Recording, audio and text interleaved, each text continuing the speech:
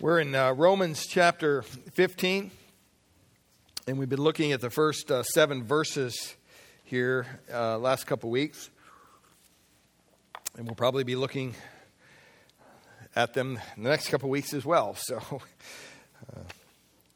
it's always good to hear the updates. Thank you, Sam, for sharing that. It's wonderful to know that we're having impact not just here but around the world, right, through the different missionaries that we support. Well, we're talking about the power of oneness through Christ, and we're speaking of unity within the church. And if you've not been with us, you can go back and you can download the app, or you can go on the website and hear the messages previously. I was reminded of this commercial. I was reading through a commentary this past week. Several years ago, there was a well-known advertisement for a brand of underwear called BVDs. And the advertisement went like this: next to myself, I like BVDs the best. Now, naturally, the commercial about underwear is talking about the fact that our underwear is worn next to our skin.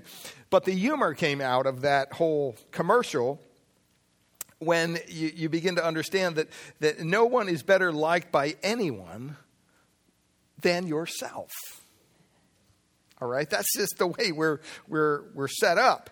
And the concern of each person for himself or for herself is so well kind of ingrained in our human nature that if you go against that thinking, it goes with a lot of problems. Okay, a lot of people stand up against that and say, "Oh no, you have to look out for yourself." No one contests that at all. You look at the different policies of our government, as well as the way we deal with each other and we deal with ourselves. All that flows out of that idea that we really do have a concern for ourselves before others. Well, this section of Scripture in Romans kind of flies in the face of that. It specifically stands up against that kind of thinking. It's kind of a refutation of that principle.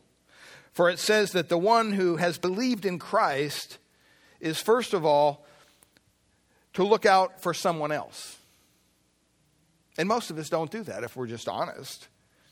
Our intuition, our own self wants to look out for us as number one. And so we're going to look at this morning a little bit about what that means. And one commentator said this way when he was speaking of a section in Philippians chapter 2 that we're going to look at a little bit about having the same mind as Christ does. And the commentator wrote this: Paul does not leave the question of the worthy life which produces the steadfast stand until he brings it to rest on the worthy life as it is found in the individual, a man not of self-seeking conceitedness, but with a correctly humble estimate of himself, seeking the welfare of others and putting them first. Steadfastness depends on unity, and unity depends on me. That's one way to put it. Well, we've been talking about unity. We've been talking about the body of Christ being one. And we saw that in the first couple verses here. And last week, we're looking at basically 7 spiritual characteristics that should cause us to really promote oneness within the body of Christ. And if you follow along, I'll just read our text for us. Romans chapter 15, verses 1 to 7. It says, "We who are strong have an obligation to bear with the failings of the weak and not to please ourselves. Let each of us please his neighbor for his good, to build him up. For Christ did not please himself, but as it is written, the reproaches of those who reproached you fell on me. For whatever was written in the former days was written for our instruction, and through endurance and through the encouragement of the Scriptures, we might have hope. May the God of endurance and encouragement grant you to live in such harmony with one another, in accord with Christ Jesus, that together you may with one voice glorify the God and Father of our Lord Jesus Christ. Therefore, welcome one another as Christ has welcomed you for the glory of God. So we've looked at the first couple of these last week. First of all, we looked at verse 1, how we should bear the burden of the weak. Paul has in mind here the church, and he's talking about there are certain people who are mature, who are strong in their faith. There are certain people who are weak in their faith, and that's okay. But it's up to those who are stronger in their faith to bear the burden of those who are weak. That's what he says. Now we who are strong, he includes himself in that. He was an apostle, clearly. He says we ought to bear the weaknesses of those without strength. And last week we looked at the idea of that word ought. It has the idea of owing a debt, having a strong obligation. In other words, you know what? He's saying it's not optional. This is not something that the strong believer can opt out of. You know, I'm getting tired of these whiny, weak Christians. I don't want to deal with them anymore. No, you can't do that. Paul says that would not be right. We're obligated to bear the burden of the weak. And that word bear means to picking up and carrying someone's burden. Literally. Not just looking at it, not having compassion on somebody who's carrying a great burden. Say, oh, poor them, I'll pray for you. No, it's literally taking that burden off their shoulders and carrying it for them. In the New Testament, it refers to carrying a pitcher of water, carrying a man, even bearing the yoke of obligation. And so this is not something that's optional for us as believers. We're called to do this. And Paul showed us that in his example. In 1 Corinthians 9, he himself says, you know what, I'm a free man. I can do whatever I want. But I'm not going to go that route. I'm going to bear the weakness of those who are less mature than I. And I am going to become all things to all men that I might by some means save some. And he wasn't just pleasing people. That's not what we're talking about. We're not talking about being a men pleaser. Matter of fact, he talked against that in Galatians. He says, am I here just striving to please men? We're not striving to please men, because if I was, I wouldn't be a bondservant of Christ. So we don't just do these things to please people. We do it because it's the honorable and the right thing to do before God.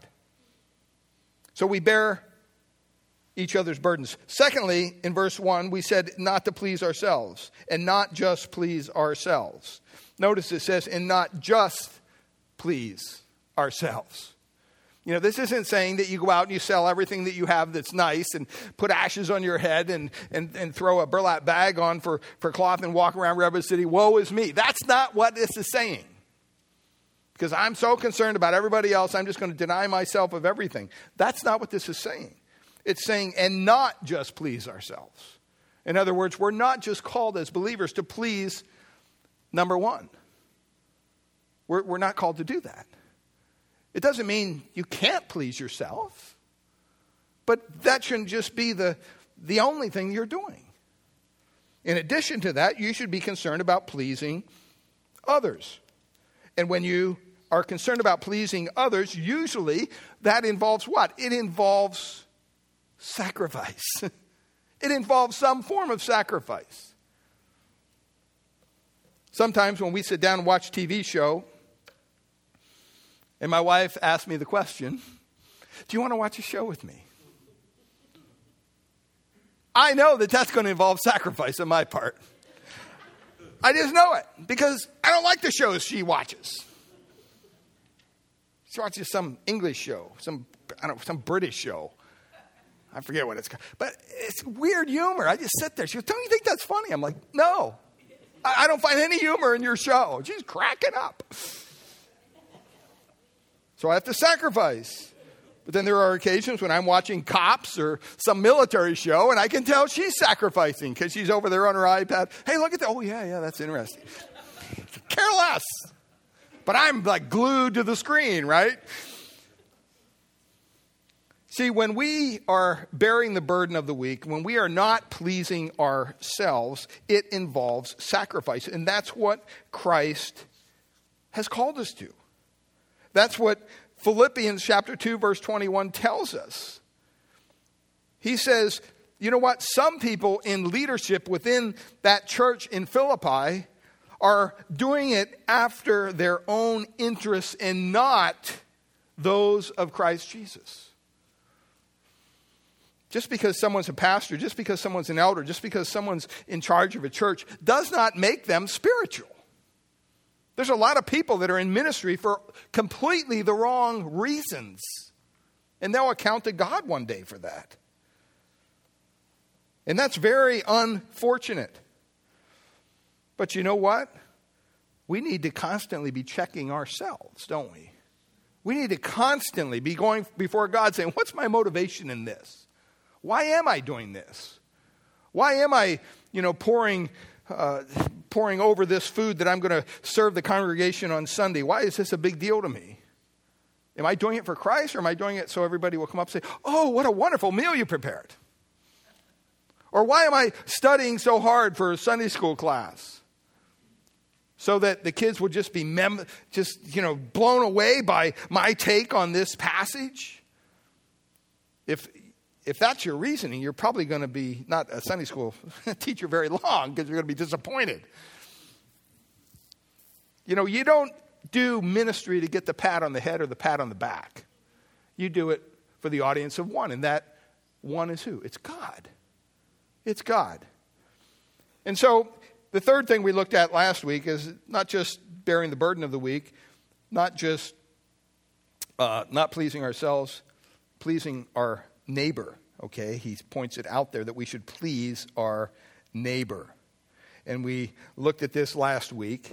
And Paul included himself. Let each of us, okay, we're called to please our neighbors for their good, for their edification. In Romans chapter 14, verse 19, it says this way. Paul said this, let us pursue the things which make for peace and the building up of one another. Is that just easy to do, especially within the church? Last week we talked about the church being like a bag of marbles, and that netting that holds all those marbles together. They're all different sizes, they're all different colors. That netting is Christ. And what would it be like in a toy store if that netting wasn't there? Can you imagine? The marbles were all over the floor. It'd be chaotic.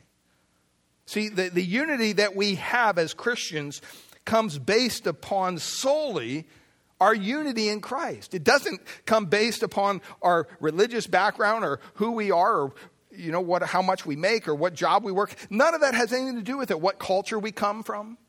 And unfortunately, in the 70s and 80s, the church made the mistake of trying to create churches that just was a niche for certain people.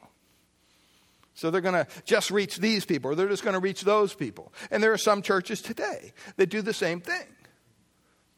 They're so concerned about pleasing their people that they can't just have one worship service. Even smaller churches operate this way sometimes.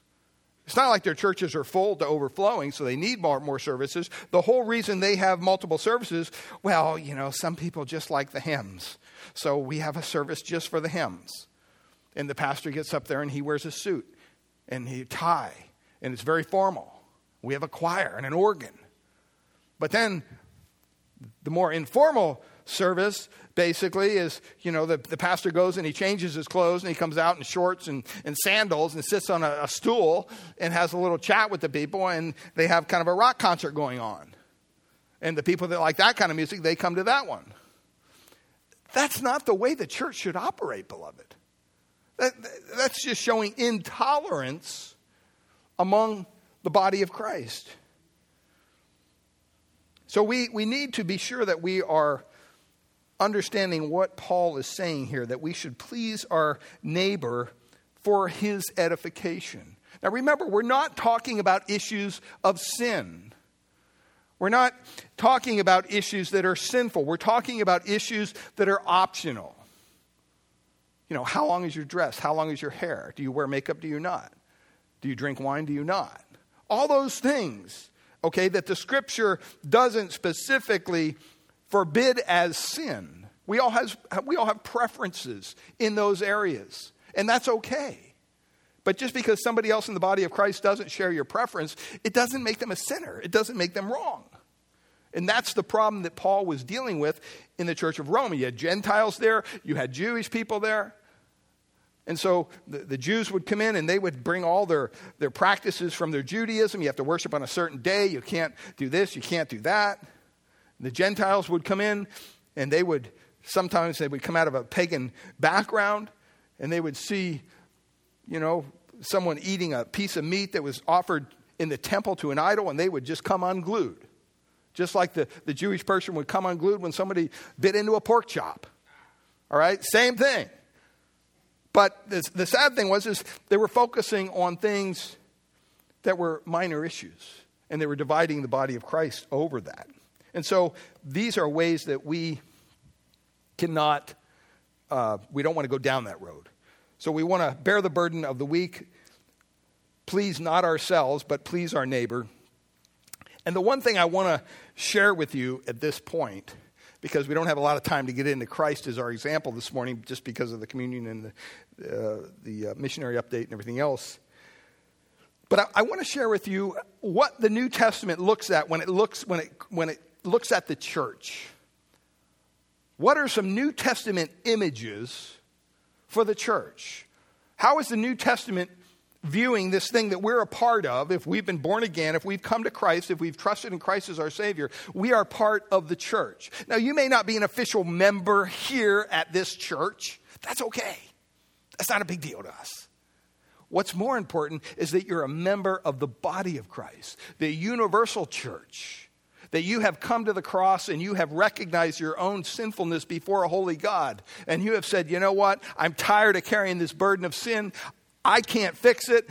God says he can. I'm going to put my faith and trust in Christ and in Christ alone to forgive my sin.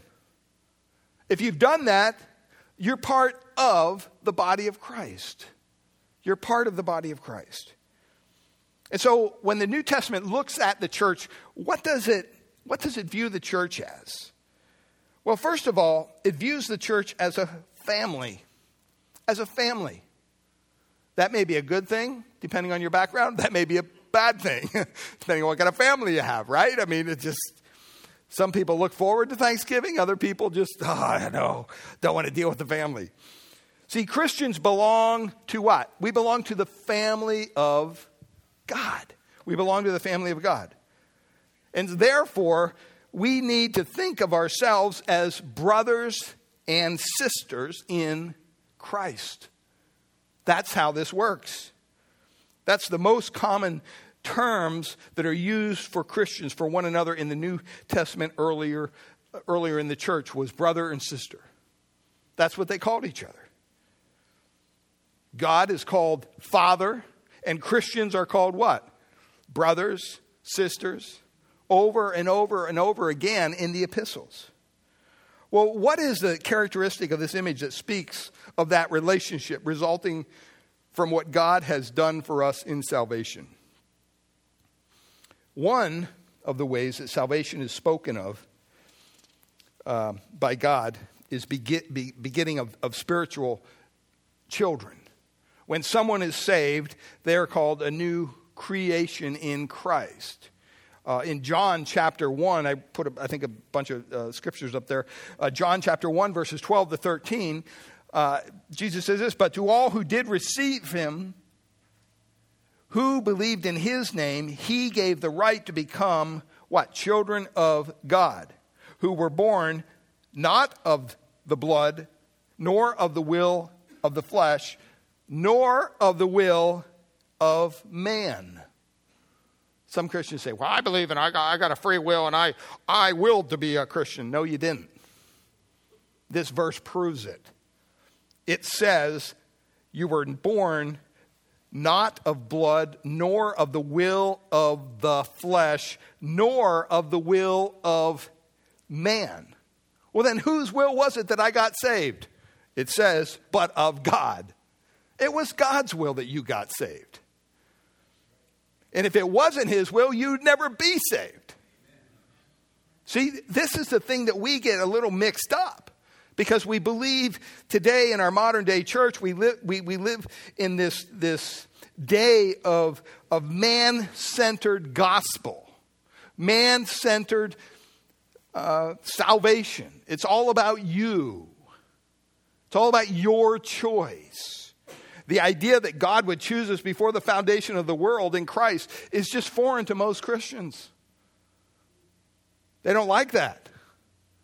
Why? Because it crushes every little bit of them out of that salvation process.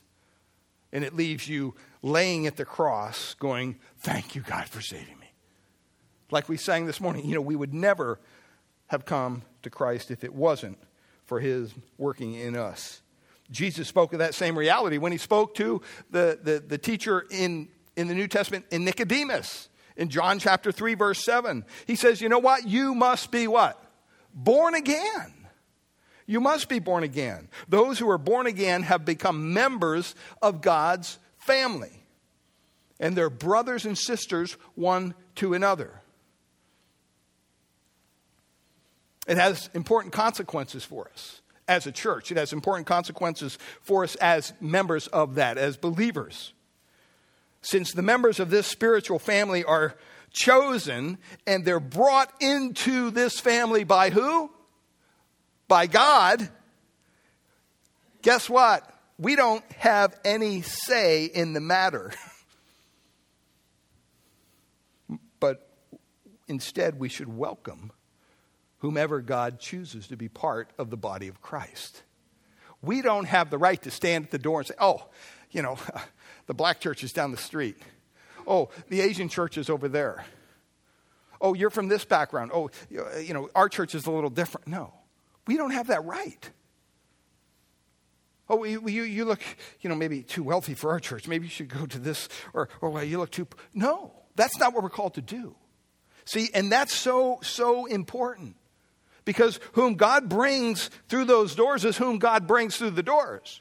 And whom God saves, God saves. We don't have the capacity nor the ability to be a judge in that matter. It's not for us to say whether we will associate with someone who's part of the body of Christ or not. That's not our call. That's sin. Now, I'm not saying you have to be best buddies with everybody within the body of Christ. There are certain people that, to be honest, it's okay, I'll be your friend, but I ain't kind of going to go the other way.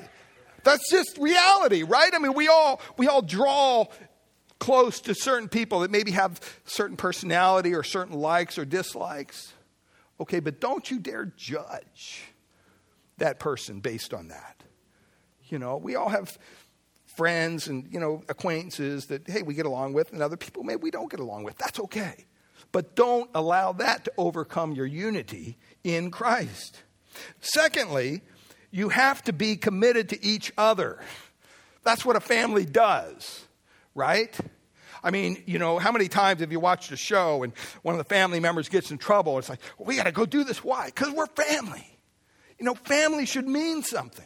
The problem with our society today, guess what? Family means nothing. You can have a quote, family and not have a father or mother. You can have a family without having any parents. You can have a family without having any children. There are people that call their pets their family. That's okay if you're here this morning. I understand. Just trying to keep it real. But we have to be willing and we have to be available to help each other out. We must defend each other in this hostile, sinful world in which we live as members of the family of God. One writer put it this way: although God wants us to be brethren, listen, he does not mean that we are to be identical twins. Don't you like that? Hey, we're brothers and sisters. That doesn't mean we have to walk lockstep and all dress the same and talk the same and look the same. That's called a cult. The body of Christ is not a cult. You don't have to conform to some outward, presentation of the way you dress or whatever. You're called to be like who? Like Christ. And foremost, in his attitude and his motivation, all those things in our minds, we're called to be like Christ. We're not called to be like Christ in the way he dressed, They'd really think we were weird if we did that. Why? Because that kind of dress doesn't fit in our culture, especially here in the U.S. Some cultures it does, but not here. So when you look at families, when you look at siblings, usually they're different. I mean, in my family alone, I have 6 brothers. Some of them are deceased now, 2 sisters. But when you look at our family things, you have people with brown hair, you have people with black hair, you have people with red hair. All from the same parents. Okay, some have certain color eyes, others have certain color. Some people are really good in sports. Other brothers weren't that good. Some people are very detail-oriented. Others couldn't care less. Why? They're siblings. One will be artistic. Maybe, when I look at my grandkids, my youngest granddaughter, Gabrielle, I mean, this girl just doesn't stop. Okay, I mean, if she were here and I were to say, Gabby, sing a song, she would probably sing a song right here in front of everybody. I mean, she just needs to be on that kind of platform. It's part of who she is. She's a performer. She loves to do that kind of thing. Where maybe Sophia is more, that's the last thing she'd ever think of doing. Okay? She doesn't like the spotlight on her. Those are not good or bad qualities. It's just showing the difference. When you look at the body of Christ, some of us have wonderful organizational skills. Some of us are morning people. Some of us are night people. We're all brought together in one body for a purpose because God knows what we need. It doesn't make the person that's maybe not as organized as you wrong. I mean, sometimes it's refreshing to have somebody that lacks organizational skills around because they think kind of out of the box. And sometimes that's a good thing. Paul told the Ephesians in Ephesians chapter 4, verses 7 to 8 and 11 to 13. Look at what he says here. He says, but grace was given to each one of us according to the measure of Christ's gift. Therefore, it says, when he ascended on high, he led a host of captives and gave gifts to men. What gifts did he give? Verse 11, and he gave the apostles, the prophets, the evangelists, the shepherds, the teachers. Why? Why did he give these gifts to the church? So they could do everything? So they could be in charge of everything? No. He gave them, verse 12, to equip the saints for what? For the work of the ministry. See, being a Christian's hard work. It's hard work. It's hard work ministering to one another. It's hard work doing what the Bible tells us to do toward one another. It doesn't just come natural. I mean, to be honest with you, I could probably think of a million other things I could be doing right now. But that doesn't make it right. Do you understand what I'm saying? In other words, you have to really, we could all say that. So he gave us these gifts to equip the saints for the work of ministry. Look at what it says, for building up of the body of Christ. We're called to build up the body of Christ, not tear it down. Well, how long do we have to do this? Verse 13, until we all attain to the unity of the faith and of the knowledge of the Son of God, to mature manhood, to the measure of the stature of the fullness of Christ. When will that be? When we're in glory. It's definitely not coming this side of glory. Don't think somehow as a church you're going to work really hard and boy, eventually you're just not going to have any problems. Everybody's just going, hey brother, hey sister, oh, everything's just going to be, sweet as honey all the time. No. Why? Because we're in this sinful world. We're in this flesh. We have that underlying motivation, that underlying draw to put ourselves as number one constantly. That's why Jesus said, you know what? If you want to be a Christian, if you want to follow me, he doesn't say, just work really hard and be the best that you can be. He doesn't say that. What did he say? He says, take up your cross. First of all, what was that? An instrument of death. Wasn't the little gold thing you hang around your neck. It's an instrument of death. And they understood what it meant. He said, take up your cross, deny yourself. That's ongoing denial. It's not just a one-time deal. It's constantly denying yourself And then you can follow me. That's what Jesus said to his own followers. And guess what? When he said those words, some of them said, no thanks. I want to go my own way, Jesus. Have fun. Hey, the meal was great, but we'll see you later. Why? They weren't willing to die to themselves. They weren't willing to take up the cross. So we have to look at the church as a family. Secondly, the Bible says that we can look at the church as a fellowship. A fellowship. This really stresses the unity of the church. Now, fellowship probably isn't a real good English word to use for this. But it's the best word we have in English. In the Greek, it's the word koinonia. It has the idea of sharing something or having something in common. In the modern day church today, we think of fellowship. What do we think of? Food. We got food coming up. Fellowship and food. This is going to be good. By the way, we do have food and fellowship in the fellowship all across the way. We have a wonderful meal every week after church. And thank you for those that prepare it.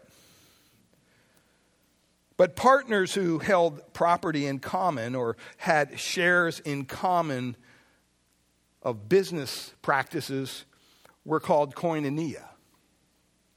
So the Greek New Testament period, that was a time when wonderfully God ordained the language to be Koine Greek, which basically means it was common to everybody. All right, when God allowed the Word of God to be translated and brought up in that environment, Greek was just a common language. So as far as being Christians, being in fellowship with one another, you have to stop and say, well, how many things do we hold in common with each other? And how do we express those things to be mutually beneficial to each other? I mean, that's what the Bible says. In Philippians chapter 1, verse 5, Paul writes there to the Philippian church, he speaks of it as a fellowship in the gospel. See, the one thing that we have in common as brothers and sisters in Christ, part of God's family, is that we have Christ in common. We have Christ in common. It also speaks, the New Testament in 1 John 1:3, of fellowship with the Father and with his Son, Jesus Christ. It speaks of fellowship with the Spirit in Philippians 2:1. Or 1 John 1:7, fellowship with one another.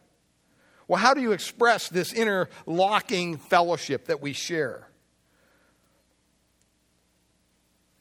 James Montgomery Boyce put it this way: the gospel is something we share in, but there are also things we must share out. Things we should express to and with one another. And we need channels to do that.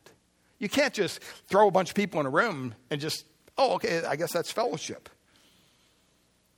Sometimes fellowship takes place in larger meetings like this. Sometimes fellowship takes place more commonly in smaller meetings. Bible studies, home groups. Now, our church is not a huge church by any means. But you know what? It's good enough size that if you just came on a Sunday morning thinking that somehow you're going to benefit from the fellowship here that happens right here in this worship hour, you're sorely mistaken. It's not going to happen. It's just not. We don't have enough time. We don't have enough resources to do that for you here in an hour and a half. That's why we offer other things. We offer midweek Bible study. We offer women's Bible studies, men's breakfasts, opportunities for discipleship, opportunities to serve in ministry alongside of another brother or sister in Christ. The reason we offer those things and we don't just have a Sunday morning service and that's it, it's because we believe that fellowship is important. And fellowship needs to happen in other places other than just a Sunday morning worship service.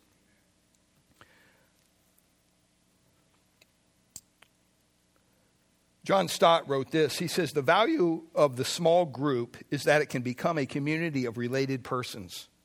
And in the benefit of personal relatedness cannot be, and in that, the benefit of personal relatedness cannot be missed, nor its challenge evaded. I do not think it is an exaggeration to say, therefore, that small groups, Christian family, or fellowship groups are indispensable for our growth into spiritual maturity.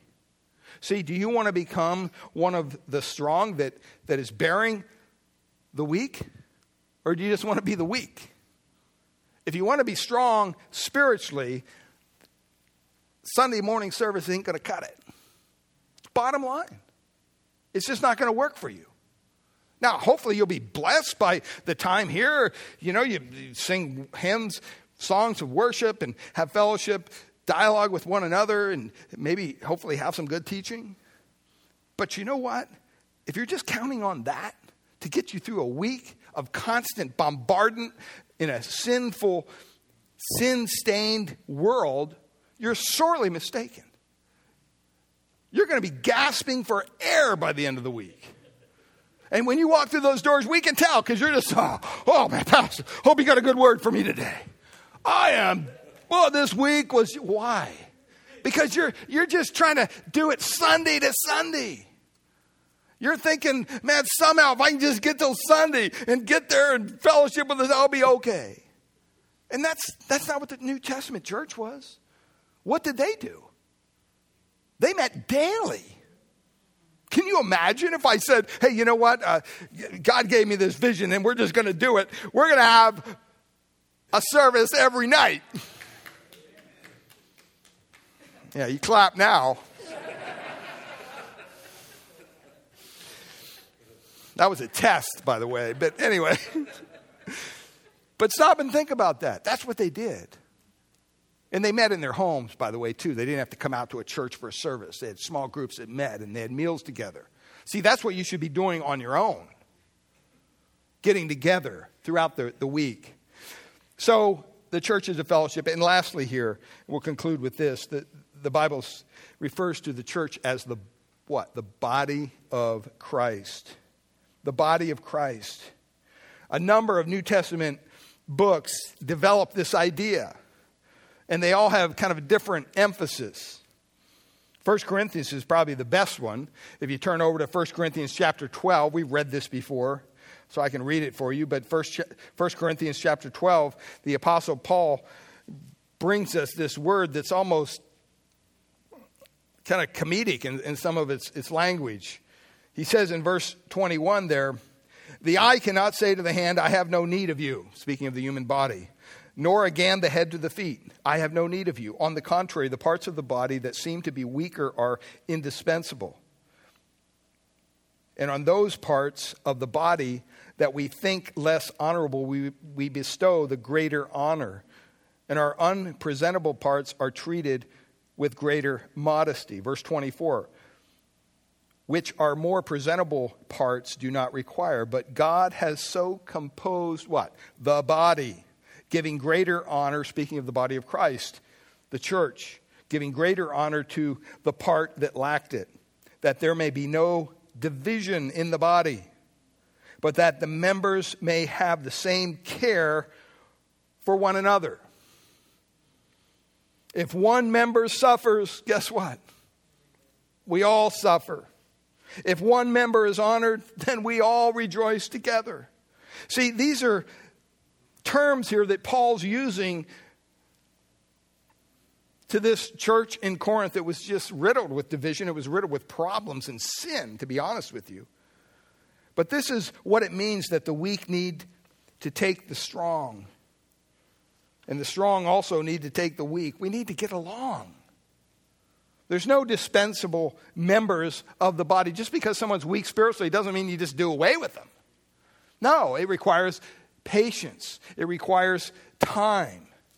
In Ephesians chapter 4, verse 16, Paul really emphasizes here the work that Christ has done. It says, from him, Christ, the whole body, joined and held together by every supporting ligament, grows and builds itself up in love as each part, what? Does its work. See, this stresses this outward witness and services that we have of others as Christ's church. You know, we're not called as a church just to come here and have a little holy huddle and then, break up and then come back next week and have another holy huddle. We're called, what Jesus said is we are the what? We're the light. We're to be the light of the world here in the environment in which we live, the light to the darkness. And we need to make sure that we are doing that. That when the world looks at Grace Bible Church, what does it see? Does it see a church that's riddled with division? Does it see a church that's constantly fighting and bickering? Or does it see a church that's interested in serving them, reaching out to them, that's willing to sacrifice so that others could come to know Christ?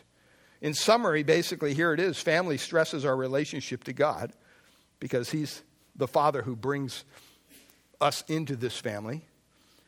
The aspect of fellowship stresses our relationship one with another because we share these things in common as Christians. And then the reference to the body really stresses our relationship to those who are without the church. You say, well, how does that work?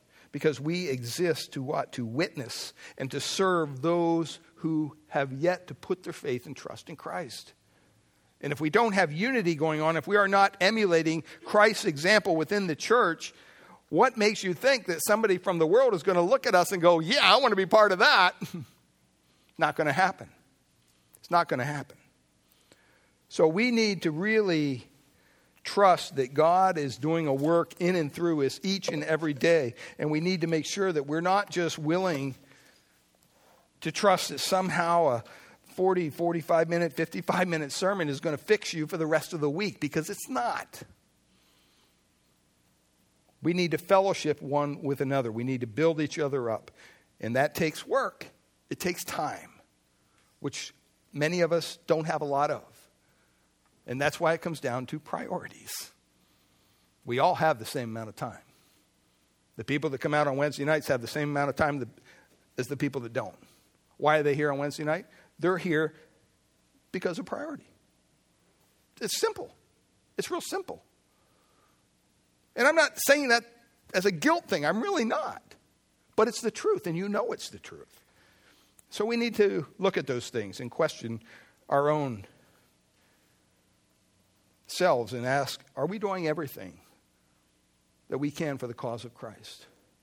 Or has the world captivated our hearts and our minds in such a way that we think that just coming on a Sunday is good enough, I can check it off? Father, we thank you for your word. We thank you for this time in it this morning. And Lord, I know it's a brief time, but Lord, we pray that you would minister your grace to our hearts. Help us to remind ourselves that it's for this body, the body of Christ, that Christ died.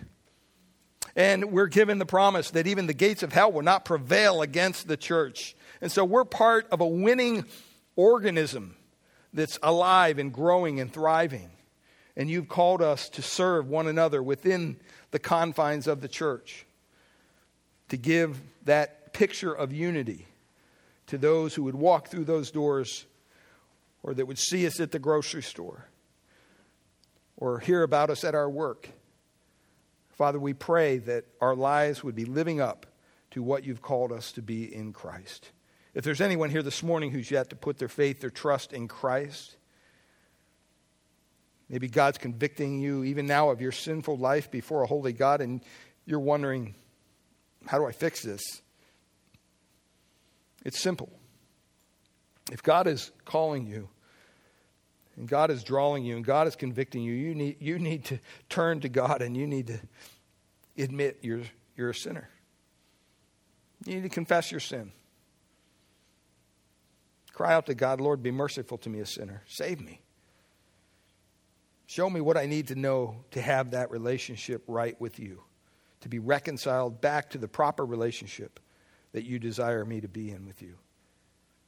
I guarantee you, if you reach out to God that way, because he's drawing you already, that he'll work. That's a prayer that God will answer.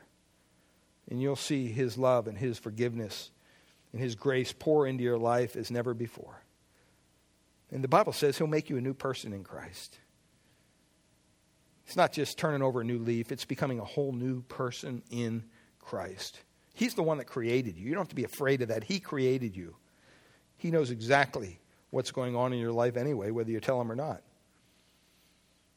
So it's best to come to Christ now. If that's your desire, I pray that you'd pray that prayer. Lord, be merciful to me, a sinner. Save me this morning. Father, help us believers to go out into this world and to share that message of hope and forgiveness with those who've yet to believe. We thank you and we praise you. In Jesus' name, amen.